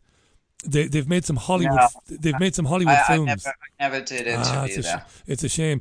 There have been some big Hollywood films about them. One of them was called The Conjuring. I spoke to them briefly. I never interviewed them. About 10, 12 years ago. I don't know if they're both still alive or if one of the couple has passed on, but one of them was very sick. I nearly came to interview them many years ago, and I was really looking forward to doing it, because I believe the Warrens to be sincere people, in terms of what they were encountering. And they were going to possessions and houses that were possessed and personal possessions and stuff like that. The films are very good. They're very well made films. I just thought for a minute that maybe you had spoken to them over the years, because you've spoken to everybody. The house I grew up in on Henry Street in Brooklyn, it was a 3-story brownstone owned by my grandparents. My grandparents lived on the top floor. We lived in the middle floor. We were a family of 7, my father, my mother, and their 5 daughters. We lived right beneath my grandmother's apartment. And one night, my grandmother committed suicide. And for the next several weeks, 7 of us slept with the lights on in the apartment. All 4 of us kids jammed in the same bed with my mother and father, while my father read openly from the Bible, because every night we heard a reenactment of what went on in that apartment the night she committed suicide. God almighty. We heard the footsteps running. We heard the whole thing. We were terrified. I was terrified to even walk into the building after school and look up. And you all heard this, not just you. Everybody could hear this. We, all 7 of us. You could all hear. And my hear father at the time was a Jehovah's Witness. And, that's why, he was reading from the Bible, then he... some of his friends took some of us in. Some of my sisters went to one of our other friends to stay for a while. We couldn't get out of that building fast enough, and it took 3 years for anybody to rent an apartment to my dad, because he had 5 kids. Nobody wanted to rent to somebody with 5 kids. So we grew up terrified, where my mother had to look out the window and watch us come up the steps. That's how terrified we were. So no one can tell me. I was 11 years old, Richie. That was the end of my childhood. No one can tell me that this stuff doesn't exist. And, as an adult, when I went to New York on a visit with my sisters, they wanted to go into the old building and see our old, apartment. And I said, there's no way. Absolutely no way. I was like 38 years old. I said, there's no way I'm going into that building. It sounds like you're still shaken by this today. I can hear it in your voice. I am. It just freaks me out. I mean, it was terrible. And who knows, my grandmother, she grew up in Sicily. And she used to tell us stories about this little white devil that used to follow her around, even when she used to go to wash clothes on the rocks like they did, and try to tell her to kill herself. And then we had a fire in the building when we were all living there together. And she started to come out of her apartment. But when she looked over where the ladder was to go up to the roof, she said she saw that same white devil that she saw as a girl in Sicily. And she fainted right on the floor. I'm so glad I never had an experience like that. And of course, the suicide followed. And then the reenactment every single night. So you think... Well, I'm not asking you, or I should say I'm not telling you. Do you think then that she was marked then from an early age, that she was... Absolutely. Yeah. Absolutely. My grandmother was very gifted. Out of all her children and grandchildren, I got the gift. So I know I've been followed and marked, except they didn't count on me being stronger than they are. I know what my soul is, and it's pretty damn powerful. But I can tell you at the same time, growing up as these experiences were happening, Richie, they terrified me. I'm no longer terrified by things that go bump in the night. No, it would terrify me, to be honest. Yeah. You trust me, you would have been scared shitless. Yeah. Yeah. Oh, no doubt about it, yeah. People can say what they want, they can believe what they want, but until it happens to you, you're just not going to get it, because it's too much. It goes beyond what the human mind can conjure up, because they're programming. Your school programming, your religious programming. It creates your mind, so your mind is closed. Like when we were Jehovah's Witnesses, they made it very clear that we were not to look at any other religious books or any other religions. So the indoctrination is deep. And to be, you have to be a very powerful person to break out of this matrix and really see clearly what's going on here. Well, this is a good place to end it, because we've got 3 minutes left today. You're listening to Maria Heller, meria.net. An amazing archive, 20 years. What a talk to have on my birthday. It's fantastic. Oh, yeah, happy birthday. That's right. Yeah. Oh, good God. Forgive me for forgetting that at the very outset. Day wouldn't you expect happy me to birthday. Be born on the winter solstice? No, on the solstice. Exactly, the irony. I made a note of this. I should have said it. Yes, it's Maria's birthday today. Happy birthday. Our kid, as they say in these parts. You're very welcome. So here's a good place to end on then, on this theme. Is there mounting evidence that there is a spirit? People keep telling me that there is a spiritual, energetic awakening happening at the moment. Is there, in the 3 minutes we have left?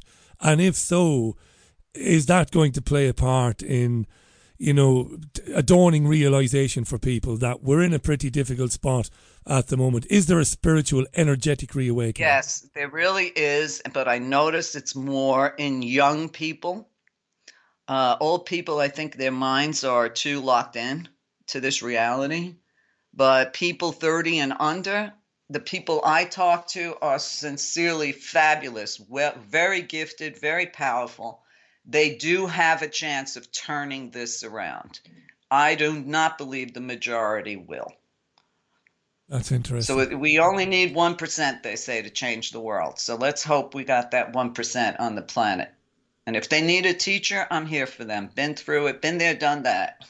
Fantastic. It's meria.net. 20 years of archives and, of course, daily interviews and shows. The Maria Heller Show. I won't say Happy Christmas, you old Grinch over there in Arizona.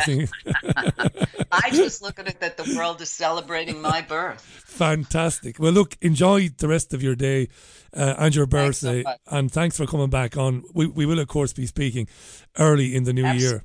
You'll be back here before I speak with you in February, I have no doubt. So that's been a mind-blowing hour. I really enjoyed that. Thanks so much, Maria. Me too. Me too. Thanks, Richie. And mind yourself. Bye for now. The brilliant Maria Heller, Maria, meria.net.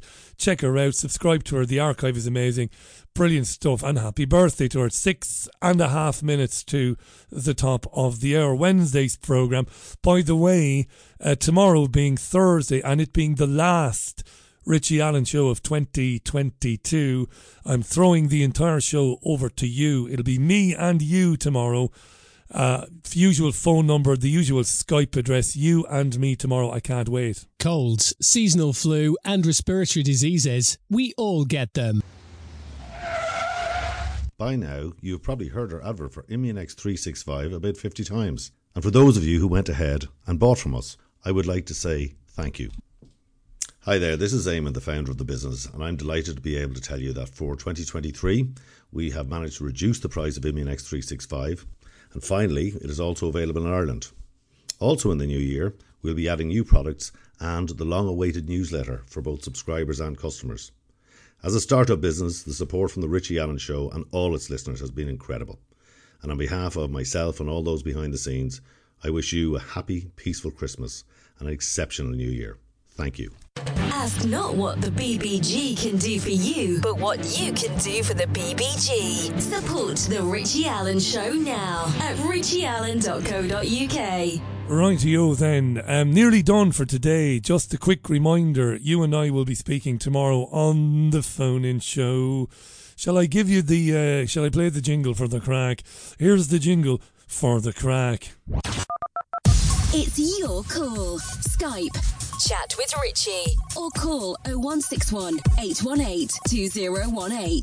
If you're calling from overseas, it's +44 161 818 2018. Talk to Richie now. Yeah, but not now. Tomorrow, Thursday, the final Richie Allen Show of 2022. Yes, but I will be with you on Sunday morning. That's Christmas Day, the 25th of December. Christmas Day. For Christmas morning melodies. Yes, that's right. Between 10 and noon. So if you are at home with your family, you might not be. You might be visiting somebody and you might be in somebody else's house. But if you're at home and you can drop in on me sometime on Christmas morning, do so between 10 and noon. That's UK time. I look forward to your company. I love Christmas morning melodies, and this one will be the third one. Let's hope the third of many. The third. Got to say third correctly. Let me thank Dr. Dean Patterson for coming on in the first hour, the cardiologist in Guernsey, to talk about the dangers of the mRNA COVID jabs and why he and many other physicians and doctors and consultants are calling for a suspension of the COVID jab programme. Thank you, Dr. Dean Patterson. And once again, thanks to our friend Maria Heller. I had no idea where that conversation was going, but I'm glad it went in that direction. That was incredibly interesting for me. Look after yourselves and one another. Until tomorrow, Thursday, it's bye from me, the BBG. Bye.